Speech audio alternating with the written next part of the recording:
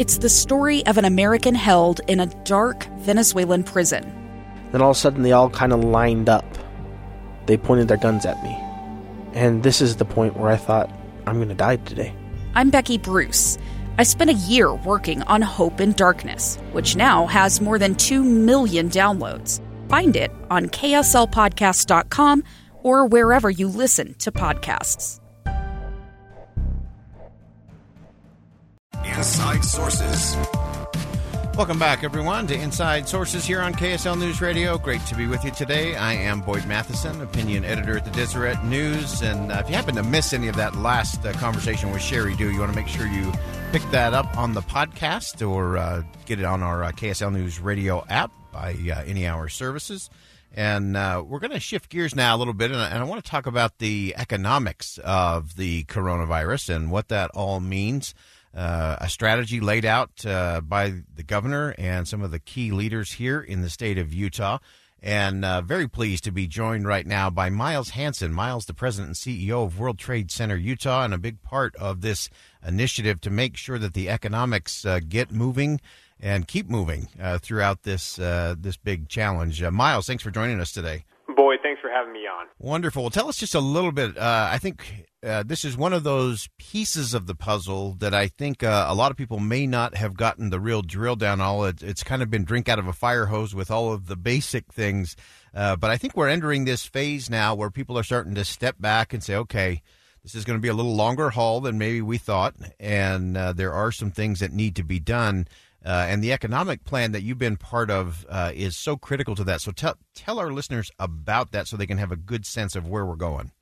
Yep, absolutely. So as many of you listeners are aware, the governor has put together a task force to work on the state's response to the economic challenges we're all facing. Derek Miller of the Salt Lake Chamber is the chair of the task force. And the task force has been broken up into a few different committees with different leaders here in the state focus on different aspects of this economic response. For instance, Val Hale, who runs the Governor's Office of Economic Development, is leading out a state and local resource committee. They're working on, marshaling state resources to support businesses.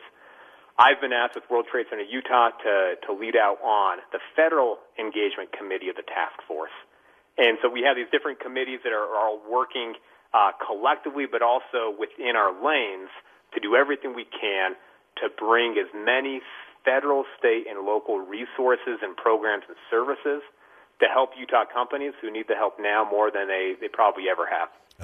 I think that's so great. I appreciate you breaking it down that way because I think it is important for our listeners to recognize that the federal government has a role in this, the state government has a role, local government has a role, and the people have a role. We have a big role, and business has a role. And the fact that the governor has convened this kind of task force together is wonderful for the state.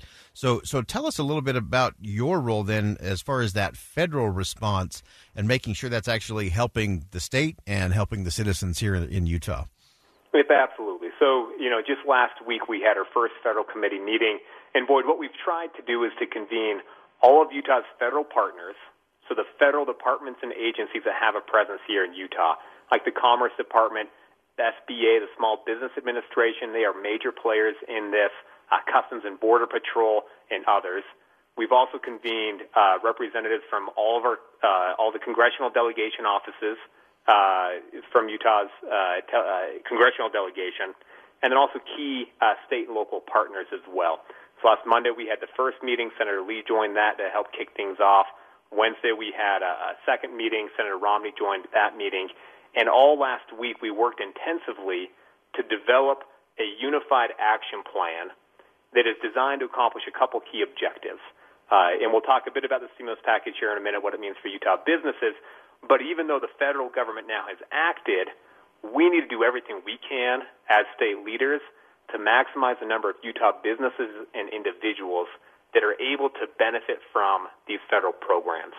And so this working group or this committee, we're working collectively to get the word out as best as we can to where Utah businesses can turn for assistance in participating in these federal programs. And then two, we recognized very quickly that bandwidth was going to be a major problem or challenge for our federal partners. And so we've been standing up a rapid response team that will plug in behind our federal partners that are dealing with a tsunami of information requests, applications, other challenges that Utah businesses are facing. So this rapid response team can help significantly increase the number of people who are able to respond to emails and phone calls and requests. Behind the scenes, behind primarily the SBA is who is experiencing most of this, so that we can more quickly and effectively get solutions into the hands of business owners who are dealing with these massive challenges right now. Yeah, well, it's so important, and often we kind of get lost in a lot of the numbers of a $2 trillion package, and is anybody in the state of Utah going to see any of that? And I want, if you just joined us, we've got Miles Hansen on from World Trade Center, Utah, and part of the governor's economic task force dealing with the impact of the coronavirus. And you mentioned the SBA, the small business. I'm one of those, and I know you've been in this path for a long time as well, Miles, that it's really entrepreneurs and small businesses drive democracy, drive freedom around the world. And there's a lot of entrepreneurs and small business owners that are kind of in that phase right now where they're not sure where to go. They're not sure what to do. And that's what I worry most about. If we lose that engine that I think fuels freedom everywhere, then I think we've got real challenges in the country. So what's happening that's going to impact Utah's entrepreneurs and small business owners? Yeah, so let's take a minute to break down this stimulus package. I think everybody at this point is very well aware that Congress passed a historic stimulus package, the CARES Act, on Friday. The president immediately signed it. And now the different federal departments and agencies are very quickly writing the rules and regulations around these programs, looking to open them up for businesses and individuals across the country by the end of this week. So that stimulus package, we all know that the total value was about $2 trillion. That's about 10% of our annual GDP if you add in the stimulus package that was passed about a week and a half ago. And what it's designed to do is, as we nationally pause many aspects of our economy while we focus on fighting COVID-19 from a health perspective, the stimulus package is designed to inject capital and cash to both businesses and individuals to make up for that gap that we have during the pause, with the hope that as we get on the tail end of this, the more businesses we're able to keep open, the more businesses that can pay their rent and pay their payroll, the better position we are going to be as an economy to then bounce back, and so we have a V-shaped recovery and not, an L-shaped recovery where we'd see lower economic activity for a longer period of time. Yeah. And so the package is built around 5 different pillars. The first is health, because the more successful we are at addressing the health challenges, the less problems we're going to have on the economic side. And so It includes, $340 billion for hospitals, healthcare providers, suppliers, and public health officials across the country. The second pillar is small business, and I'll come back to that one because it's important to break that one down in some more detail. The third pillar is built around individuals and families. This is the direct payments that we've seen in the news a lot, as well as significant, really historic increases in unemployment benefits for those who have been laid off. The fourth pillar is built around taxes and our tax code, making temporary changes that are going to help businesses. This is more of a medium-term measure, but where they can write off more costs, they can get credits, and to help them through their taxes to bounce out of this a little bit better. Right. The fifth pillar is built around large companies and institutions. That includes, through the Fed injecting our financial system with a really significant amount of capital and liquidity, as well as $150 billion for states. That's based off of, population, and so Utah should expect to see about $1.5 billion here. The state is going to have a lot of latitude in how it uses those resources. Right. Okay. Miles, we've got just about 30 seconds left, and I just want to go back to that pillar on the SBA, the small business relief there. Give us just a 30-second snapshot of what that looks like, and we'll fly from there. Yep, so the two primary elements are a paycheck protection loan. This is any small business in the state, less than 500 employees can apply. that will get you 2.5 times what your monthly payroll would be as long as you use that loan for payroll, rent, other fixed costs. That will be forgiven. The other is an emergency disaster loan.